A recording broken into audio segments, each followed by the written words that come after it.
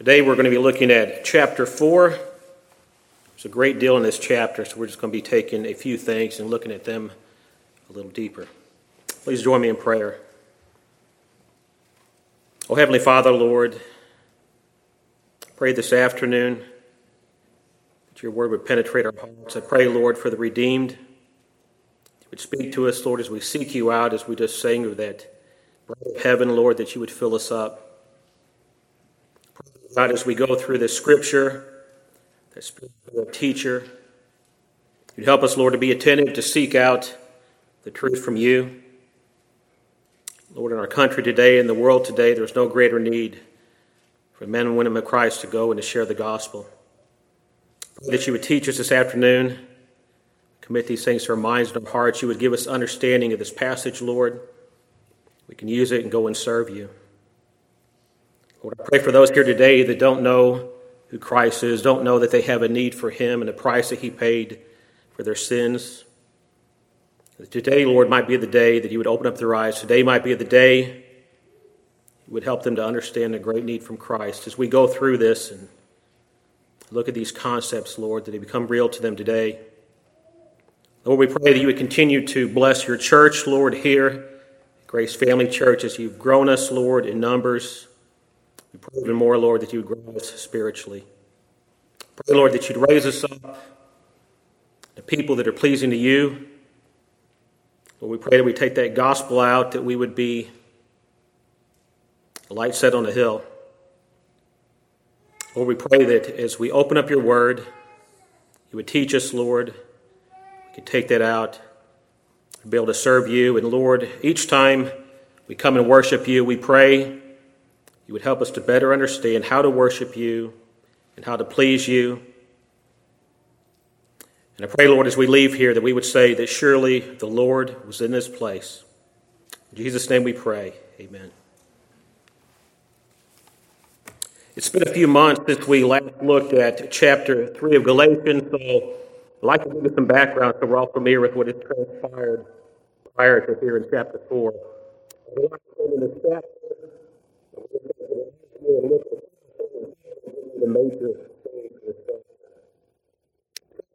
Galatians benefits really more than a Christian life. The more you put thought into it, and to what Paul is saying, you just exactly way. So no one ever try and place ourselves in a personal time frame. This letter, why he used examples to think about how the Galatians could receive this letter from him. In the end of Acts chapter 7, we are introduced to Paul at the stoning of Stephen. Acts chapter 8, verse 1 starts off with, "And Saul approved of his execution." As some introduction to Paul, a reminder of how Paul used to be, a reminder of the one who once persecuted the church, the one who approved of the murder of Christians. We first see Paul persecuting the church, opposing what Christ had established. But we all know that Paul was saying on the road to Damascus that the old man that was intent on persecuting the church died and the new man came alive. Paul says in chapter 1 of Galatians that he was an apostle not from or through men, but through Christ. He states that he received the gospel not from man, but by Christ himself after meeting him on that road to Damascus. After Paul's conversion, we know his life's purpose was to spread the gospel, and the area of Galatia is just one place that he had taken the gospel to. So keep that image of Paul's conversion in your head, what he came from, what he became. It will help you understand some of the statements later on in this chapter. The Galatians were happy to receive the gospel, and Paul states in this chapter that they would have done anything for him. It's a great story, isn't it? God miraculously converts a man. That man obediently makes it his life's work to spread the gospel. He takes it out and people are converted. What a better story than that. The gospel goes out and men are saved. But how quickly things change. We saw in chapter 1 how these very people that were converted are now perverting the gospel. It's so bad that Paul states that they have deserted Christ, turning to a different gospel. But Paul saw these people, the Galatians, as his children. He was greatly concerned for their spiritual well-being, for their spiritual growth. but he hears of them adding to the gospel things from the law like circumcision. Imagine for a second that it was you that had labored so hard to take the gospel to a group of people. They start off well and are willing to do anything for you and anything asked of you. Then they are persuaded by others and change the gospel that you had taught. They add works of the law to the gospel. That's where Paul is right here. And that's why he is writing this letter, to correct their error. Paul logically uses their knowledge of what we call the Old Testament along with the teachings of Christ to reason with them and to show them their mistakes. Paul's main theme of the book is the defense of the gospel, and specifically that of justification, the act of God declaring us righteous due entirely to what Christ has done for us. In chapter 4, Paul progresses his defense of the gospel by using the secular example of a slave and comparing that with the spiritual example of slavery. So let's ensure we differentiate slavery of the 19th century that we are most familiar with this slavery that existed at the time Paul wrote this. We're all familiar with the 19th century slavery, so let me describe first century slavery, what the Galatians would have known and understood as Paul referred to it. In the Greek world and the Roman world, most slaves were prisoners of war, but slaves could also own property, they can earn money, they can even be doctors in those days. Slavery at this time included indentured servitude, which was a means to address issues of poverty. I'm not saying that everyone in that day, every slave was treated well in the first century, because that's not the case. But I'm stating that it was much different than 19th century slavery that we are most familiar with. We need to examine Scripture and understand how the writer intended it, understanding the culture at the time it was written, and how the recipient would have understood what was written. Not trying to understand solely by what we know in our culture. So think about that idea of slavery in context in the way the Galatians would have thought of it. Paul uses this idea his audience was familiar with, examples of slaves, to explain further the slavery the Galatians have placed himself under by going back to the law for righteousness. He will contrast that to being freed by Christ in the beginning of chapter 5. But in the end of chapter 3, Paul was explaining the purpose of the law, and he said that the law was our guardian until Christ came. Now we apply that word guardian, the concept, to God, to his law, and to us. The law directed, it instructed, it taught us until the end goal of Christ. It brought us up and trained us until we can understand our need for Christ and why we needed him. So Paul ended chapter 3 stating that once we are in Christ, once we are the redeemed, we are all one, and all Abraham's offspring, we are heirs due to the promise. Heirs to what? To the new covenant, the redemption provided by Christ. This is explained in Hebrews chapter 9, where it reads, "Therefore he is a mediator of a new covenant, so that those who are called may receive the promised eternal inheritance, since the death has occurred that redeems them from the transgressions committed under the first covenant." And Paul also explained this in the 3rd chapter of Galatians. He said, "Just as Abraham believed God and was counted to him as righteousness, know then that it is those of faith who are the sons of Abraham. And the Scripture, foreseeing that God would justify the Gentiles by faith, preached the gospel beforehand to Abraham, saying, 'In you all the nations be blessed.' So then those who are of faith are blessed along with Abraham, the man of faith." So as we go through this, just think of two groups of people. Paul, in this chapter, divides everyone into two different groups. The Jews saw these groups as the Jews and Gentiles, the Jews and everybody else, but Paul had a different division. He divided them in two different groups in order to show them their error, and we'll get to that in a minute. So we're going to approach this chapter a little different than I have done in the past. I would like to break the chapter into three main sections so we can better understand Paul's letter without getting so deep that I lose your interest and attention as we go through this. There's a lot here in this chapter. So let me read the first 7 verses of the first section. "I mean that the heir, as long as he is a child, is no different from a slave, though he is the owner of everything, but he is under guardians and managers until the date set by his father. In the same way, we also, when we were children, were enslaved to the elementary principles of the world. But when the fullness of time had come, God sent forth his Son, born of a woman, born under the law, to redeem those who were under the law, so that we might receive adoption as sons. Because you were sons, God has sent the Spirit of his Son into our hearts, crying, 'Abba, Father.'" So you are no longer a slave, but a son. And if a son, then an heir through God. Paul starts off using this illustration of a family with children, and this particular family contained four groups of people: the natural-born children, the slave children, the guardian who was watching over and teaching all the children, and the father who was overseeing everything. So keep that picture in your mind as we move forward. You can also see in this description a spiritual application that we will get to later. So Paul describes how children were raised within families that had slaves and makes a spiritual illustration of that concept. He describes a family with natural-born children, the natural heirs, being raised right alongside the slave children. Both of these children are under the same guardians and managers. The guardian is a person to whom the care of orphans is committed, and a steward is close to the same idea, probably used by Paul to emphasize the term guardian. In the end of chapter 3, Paul stated that the law was our guardian until Christ came.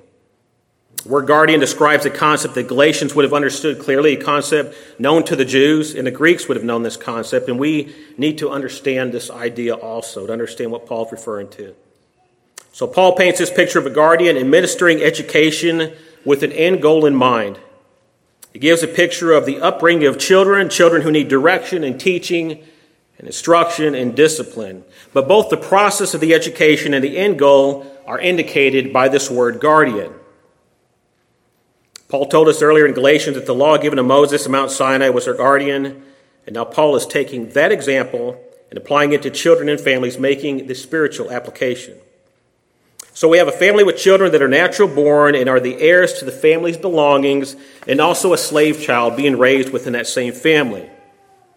There are people over the children, raising them up with the end goal being some date set by the father, a time at which the training will be complete. The culmination of that training being when they are on their own, the culmination being when the inheritance will come. So both the slave and free child are raised together under the same guardian. There is no difference in their upbringing. One child by birth is rightfully the heir, the family heir. The other child, being a slave, has no right to the inheritance. There is nothing that child can do to gain the heirship. So I hope this illustration is becoming clear to you as it applies to us, but if not, we'll shed some more light on it. Hopefully you can see that application. It starts to become more apparent. So Paul takes this illustration that was common to them and he applies it to the Galatians. He uses this to explain their error, to make them see how they are wrong and going back to the law and adding to the gospel. So in a spiritual sense, we are all the same. We are all born slaves to this world.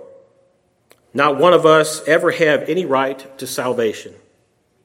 We were unable to keep the law and are rightfully required to pay the price for our sin. Yet verse 4 tells us that Christ was born under the law. He came to fulfill the law on behalf of those that could not do it themselves. We have our Messiah on one side, the one who always did what pleased the Father, and the remainder of us on the other side. So Jesus Christ is the heir, and the rest of us are the slaves with no inherent right to become heirs. We are enslaved to the world, we are slaves to Satan, yet some will remain enslaved to Satan and some will be freed. But not only freed, but some will become heirs due to the promise God made to Abraham. Every human being is born a slave to the world. But the Father, knowing we had no way for redemption in ourselves, first foreshadowed the grace that would be offered to us early in the book of Genesis around chapter 3. He alluded to the fact that he would send his Son to provide that redemption for us. The Father then put in place his law as our guardian. It was our schoolmaster with the goal to bring the redeemed into heirship. And that law educated us on God and his requirements, and most of all, it showed us that we could not uphold it. It showed the redeemed that we need the Messiah. We needed someone that could perfectly uphold it to fulfill it for us. That was what the prophets looked for millennia, for the Messiah to come. The Father sent his Son, born of a woman, to redeem us who were under the law. The redemption from Christ Jesus provided our adoption into the family of God. We became heirs through Christ. We went from slaves to sons, and as a result, being sons, we became heirs. The indwelling of that Spirit in those he has redeemed is why we can proclaim, Abba, Father. Let's quickly look at that phrase that Paul mentions, Abba, Father. Every time Abba is used in Scripture, it's followed by the translation Father. In the New Testament, this term is always used to address God the Father, and it was an expression common in the early church. It denotes a childlike intimacy and trust and represents a new relationship with God in the way that word is used. Jesus used it to address the Father, and the heirs through Christ can do the same thing. The word Abba represents a relationship between Christ and the Father, and now between the redeemed and the Father. We see Christ himself used as God the Son addresses God the Father as Abba Father in Mark 14, where it reads, "And he said to them, 'My soul is very sorrowful, even to death. Remain here and watch.' And going a little farther, he fell on the ground and prayed that, if it were possible, the hour might pass from him. And he said, 'Abba, Father, all things are possible for you.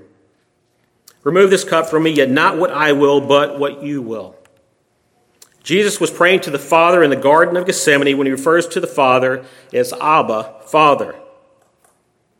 There's nothing that will bring us more joy than to know that we were once slaves to Satan and our Father provided every means to redeem us through his Son. We were adopted and became heirs and are now sons. We are heirs through Christ. Christ was the rightful heir that could proclaim Abba Father, and through him the redeemed can proclaim the same thing. And honestly, I think we could stop right here. We can fall on our hands and knees.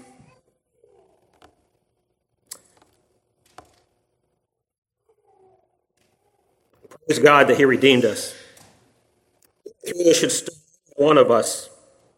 Gratitude that I even express. We were born of a Father with us that was his, that would make us make us true sons to the Father. He knew that the plan one day the Son. We became sons of heirs that the same thing. That's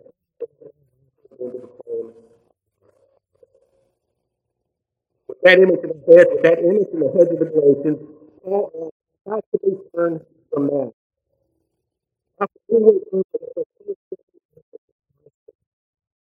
Why Paul used the same illustration with the faith. You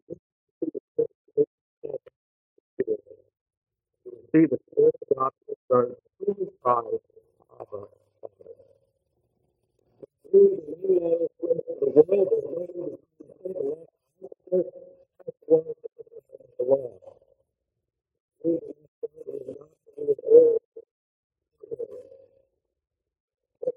I would like to say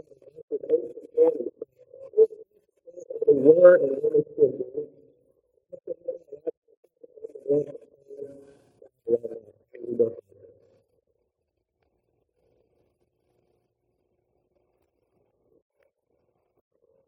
Formerly, when you didn't know God, you were slaves to those that by nature are not God.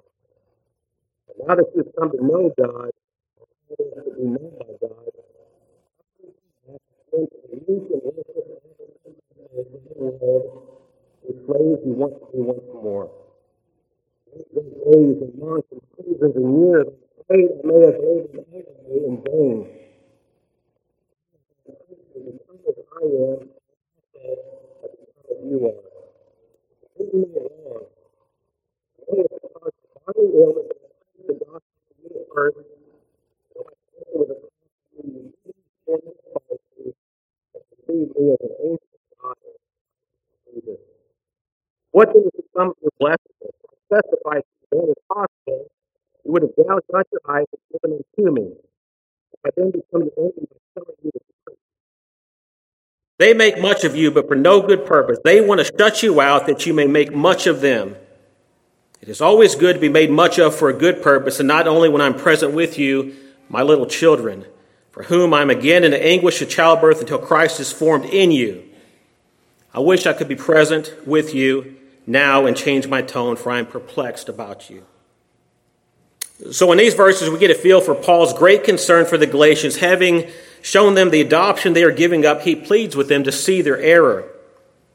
Paul goes back to his example of being slaves. He states that when we did not know God, we were slaves to those things that are not God's. Verse 8 here is interesting. Paul describes something he will tell the Romans, but a different way. He starts with saying they have come to know God, and that phrase is called speaking out of God.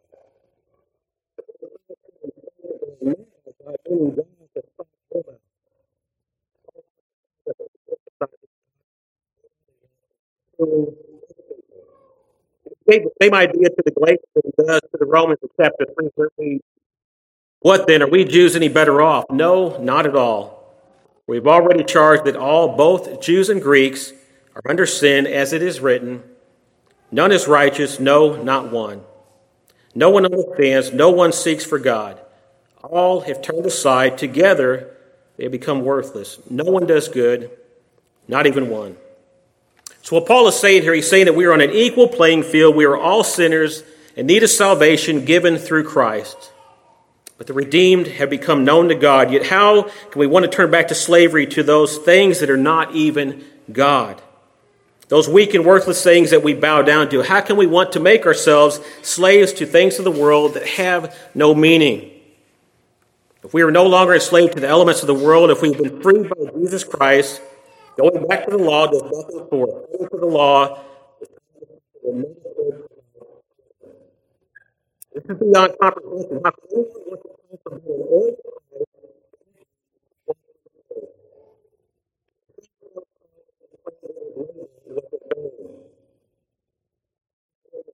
Anyone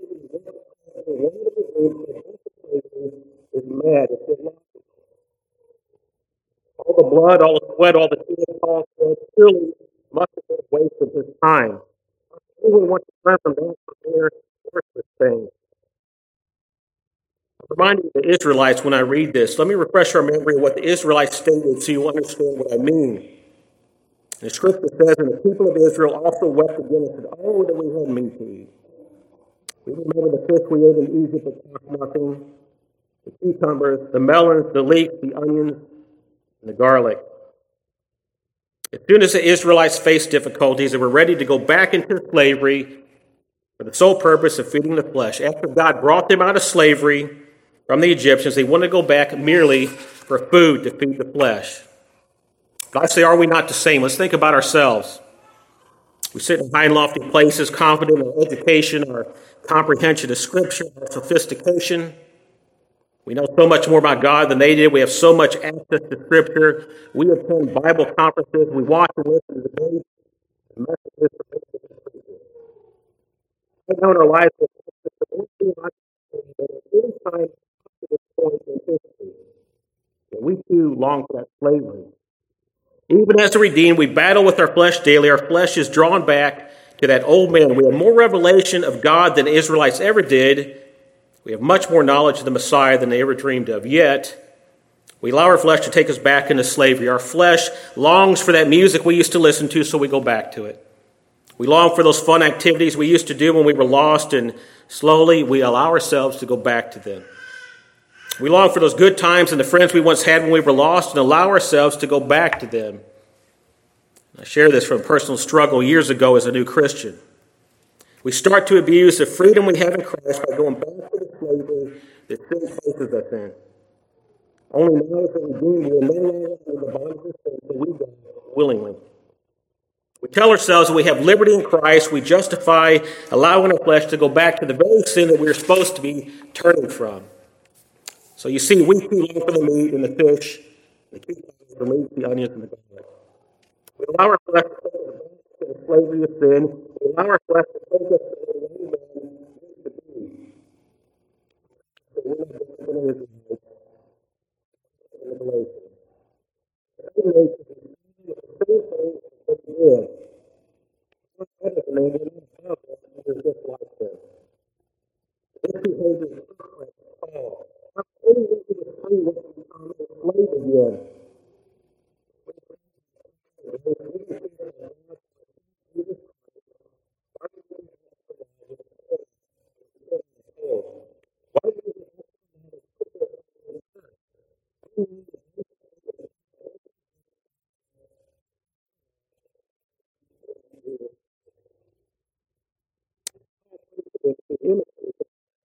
He explains to the Christian person that the thief is the self.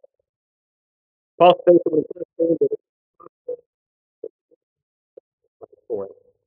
He's stating that these Galatians would have done anything for him, yet now they treat him as the enemy as he's telling them the truth.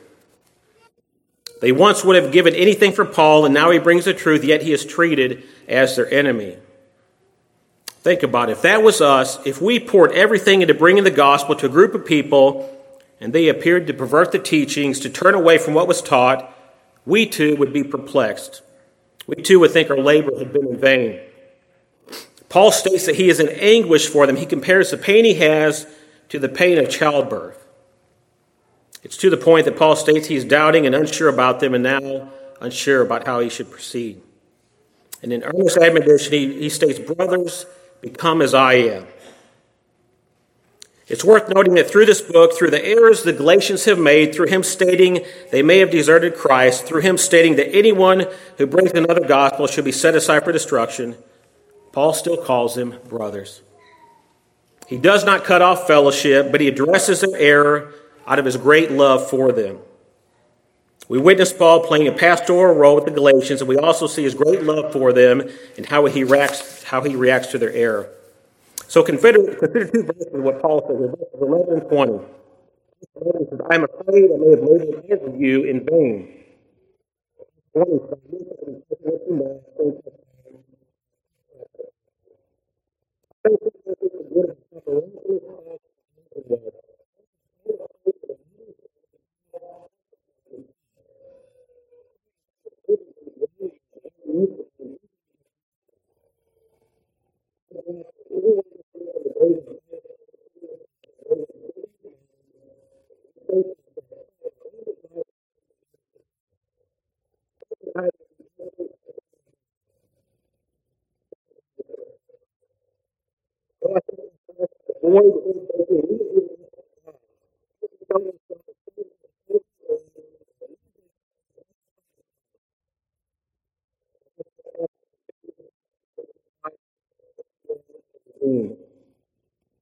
Because he was dead in the trespasses and sins in which he once walked, according to the course of this world, following the prince of the power of the air, the spirit that is now at work in the sons of disobedience, among whom we all once lived in the passions of the flesh, desires of the body and mind, and by nature seeking the wrath, but God, in because of the great love that he loved, even though he was dead in the alive with side of God, mercy,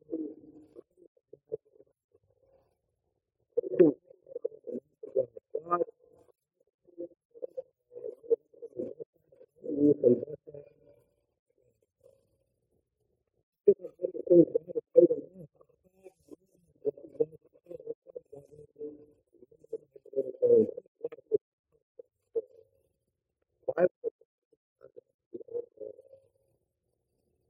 see Paul's frustration, claiming that he may have labored over them in vain, but then he calls them as little children and describes them as childbirth while waiting for Christ to be formed in them.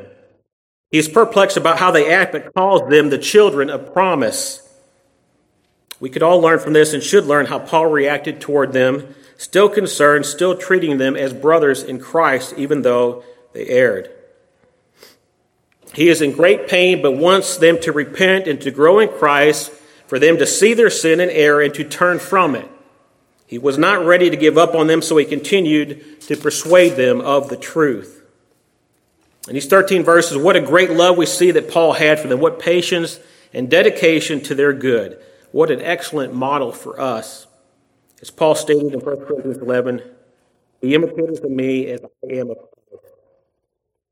We also see the other side. As Paul closes verse 20, stating how he is perplexed, is at a loss and why they want to go back to slavery. Listen, he explains to those once they get the law what exactly that means, what the implications are. As we go through this last section of Scripture, consider Paul describes the groups of people. Think back, the Jews thought it was them and everybody else. That's not the way Paul described it. The first group through this chapter is referred to in different ways. The covenant grace, the free person, Sarah, the heirs, in Jerusalem above. These all represent those that were redeemed by Christ and the elect. The second group in this passage, the covenant of work, the law given at Mount Sinai to Moses, slaves to the world, present Jerusalem, and Hagar. These all represent the lost, the reprobate. So keep those two groups in mind as we go through this last section.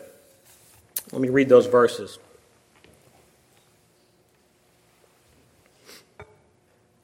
In verse 21, it reads, "You who desire to be under the law, do you not listen to the law?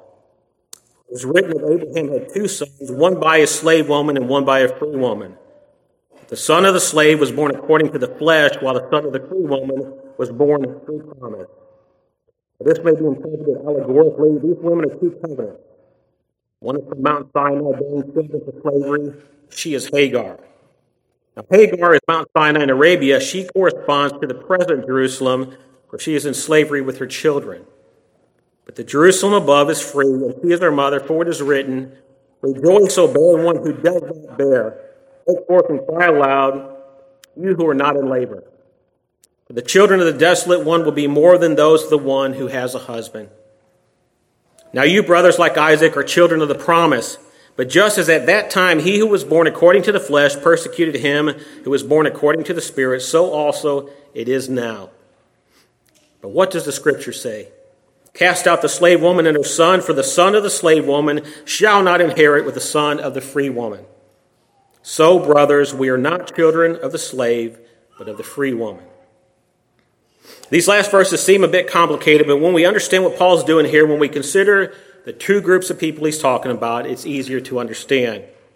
So picture everyone in either of those two groups. All of mankind will be in one of those two groups. In our society right now, we like to make these divisions by race and ethnicity, social status and wealth and lineage and political affiliation and education. But ultimately, everyone that ever existed will fit into one of these two groups that Paul mentions. Keep in mind Paul's illustration and his intent of this book in the chapter.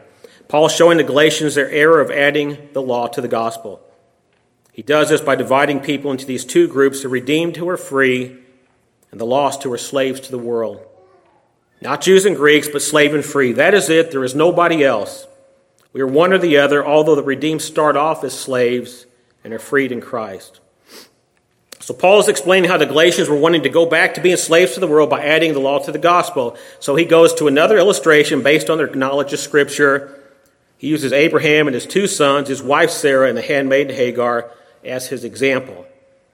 Paul is using this idea of slave and free and applying his reasoning to Scripture, teachings they were all familiar with. So first we see the concept used with Abraham's wives. So Sarah being the wife of Abraham, who represented the free, and Hagar, being the handmaiden, represents the slave. Now we see it mentioned with Abraham's two sons. Paul mentions the two sons of Abraham. One is a slave and one who was free, and then he states that this can be interpreted allegorically. Paul is interpreting the story of Abraham and his two sons as a symbolic representation. He states that Sarah and Hagar represent two covenants, a commitment between God and man, with God providing the terms of that covenant. Paul is comparing the covenant of grace to Sarah, who was free, and compared the covenant of works to the slave Hagar. Sarah the free and Hagar the slave, two covenants. Sarah as a promise of grace through Christ, and Hagar as the law and slavery to it. Two sides, they are one or the other, not Jew and Greek, but slave and free still. The covenant given at Mount Sinai to Moses with the law, the covenant of works, is equated to Hagar the slave. A covenant of works pictured as slavery. The covenant of grace fulfilled through Christ is compared to Sarah, who represents freedom. So Paul starts off asking them and getting them to think about their desire to add the law to the gospel. Remember, in chapter 1, Paul stated that they were deserting Christ and turning to another gospel. And this wasn't a minor thing. He stated that if he or an angel or anyone preached another gospel, they should be accursed. So he tells them, if you desire to be under the law, have you considered those implications of it? He goes back to Father Abraham, to what they were all familiar with the one person they wanted to identify with. Abraham's two sons, Ishmael, birthed by Hagar, the slave woman, and Isaac, birthed by Sarah, wife to Abraham, and the free woman. Let's look at Hagar and Ishmael a little deeper. Ishmael, the son of the slave, born according to the flesh. This takes us back to Genesis 16, where it describes Sarah as bearing Abraham no children. So she tells Abraham to go into Hagar, the handmaiden, to conceive. But in chapter 15, prior to that, God told Abraham specifically he would have an heir when he complained of having none. God stated that Abraham would have his very own son and that his offspring would be like the stars of heaven. And that's where it states that he believed the Lord and it was accounted to him as righteousness.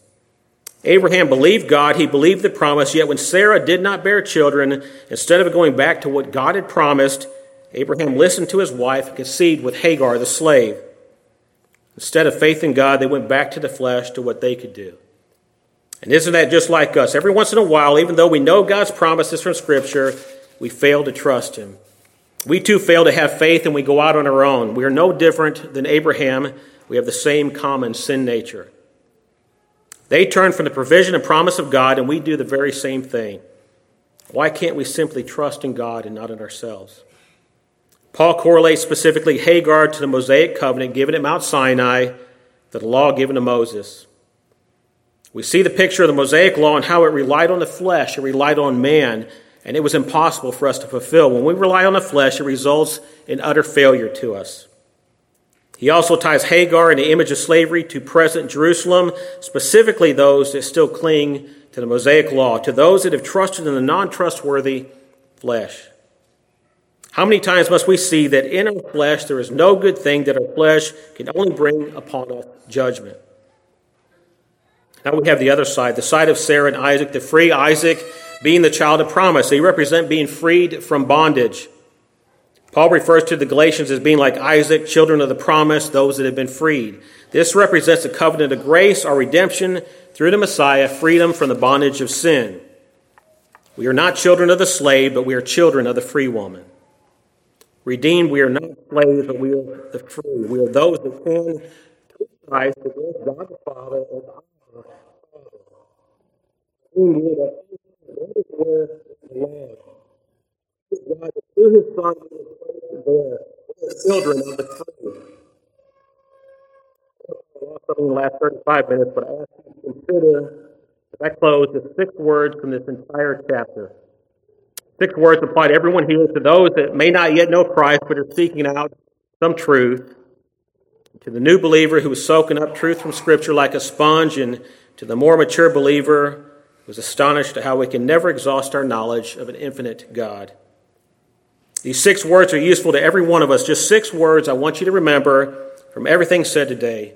And I'll get to those in just a minute. This afternoon, we placed ourselves in Paul's shoes. We looked at his situation in light of what he would have seen. Hopefully, this has given you a good picture of what has transpired in this chapter. Hopefully, you're not too confused. But Paul described every single one of us. We are all born as slaves, slaves to the elementary principles of the world.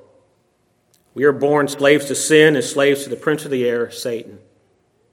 You maybe say, not me, I'm no slave to Satan, but that idea is contrary to Scripture, contrary to what Paul taught in the 2nd chapter of Ephesians. At one time, we were all dead in our sins, by nature children to wrath. Nobody can deny that. That's how we all started, but thanks be to God, we do not have to remain that way. Our Father in heaven set over his elect guardians and managers until the day he said, when the fullness of time had come, he sent forth his Son, our Lord Jesus Christ, to redeem us who were under the law. And that redemption makes us sons. We become heirs due to Christ. We are no longer slaves, but heirs to God. Think about that. The 2 types of people I had listed, and ask yourself which side you were on. We're all slaves to someone. Who are you a slave to today? Are you a willing slave to our Lord Jesus Christ, or are you a slave, maybe even unknowingly, to the prince of the power of the air, to Satan? We know that the Galatians were persuaded into false beliefs by the Judaizers. What can we learn from this? How are we misled today? How can we prevent being persuaded by others into believing error? So the 6 words I mentioned earlier are the key to keeping us from doing the same thing the Galatians did. To the redeemed, these 6 words will keep you on course until you are taken from this world. And to those that do not yet know Christ, these 6 words will guide you to the truth. In verse 30, Paul asked a most pressing question for us. He said, but what does the Scripture say? But what does the Scripture say? If you remember those 6 words and go back to them, it will help you keep from being misled. God is the source of truth. We need to look to God's words for answers. We need to look there to verify everything that we see or we hear. Scripture is the inspired word of God and nothing else is. No man, no other book, no dream, just the word of God we have contained in these 66 books.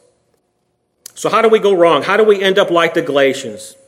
In our society today, it's easy to find an answer to anything. We can do a web search and find endless answers, endless resources, some true and some not so true. So when we have a question about Scripture, it's easy to go to a video, to a website, to a message online to find an answer. And that in itself is not necessarily bad. But we go wrong when we do not compare what we see, what we hear to Scripture. We can go to those things, but when we do, we also need to ask ourselves, but what does Scripture say? I know so-and-so said this message stated that, the notes in my study Bible stated this, at this conference we heard that. Are any of those things inspired? No, they're not. But what does the Scripture say? What does God say through His Word? That is the source of truth, and that is where we need to go to keep us from error. And yes, it's not always easy searching Scripture, studying it out to find truth, but that is a mark of a mature Christian, one who diligently seeks out truth from Scripture. Everything must be measured in light of Scripture. But what does the Scripture say? Scripture says to us today that we are either slaves or free, those that are of God or those that are none of God. And to which group do you fall? To whom are you enslaved today? And where do you stand?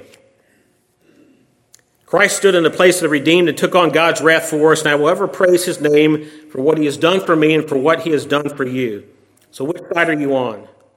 Are you still enslaved to sin? Are you still dead in your sins?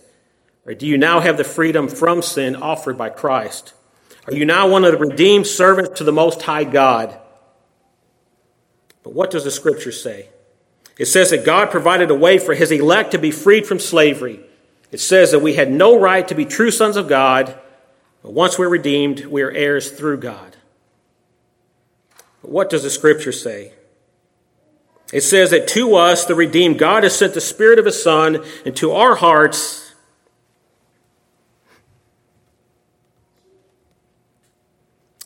that we can rightfully proclaim, Abba, Father. But what does the Scripture say? It says that we were all enslaved to the elementary principles of this world, but God sent His Son to redeem those under the law so that we would be adopted as sons. What does the Scripture say? It says that Christ has set us free. Scripture says you were one or the other, slave or free, so where do you stand? What does the Scripture say? Let's pray. Oh, Heavenly Father, Lord, how grateful we are that we live in a day where we have the revealed Word of God to us.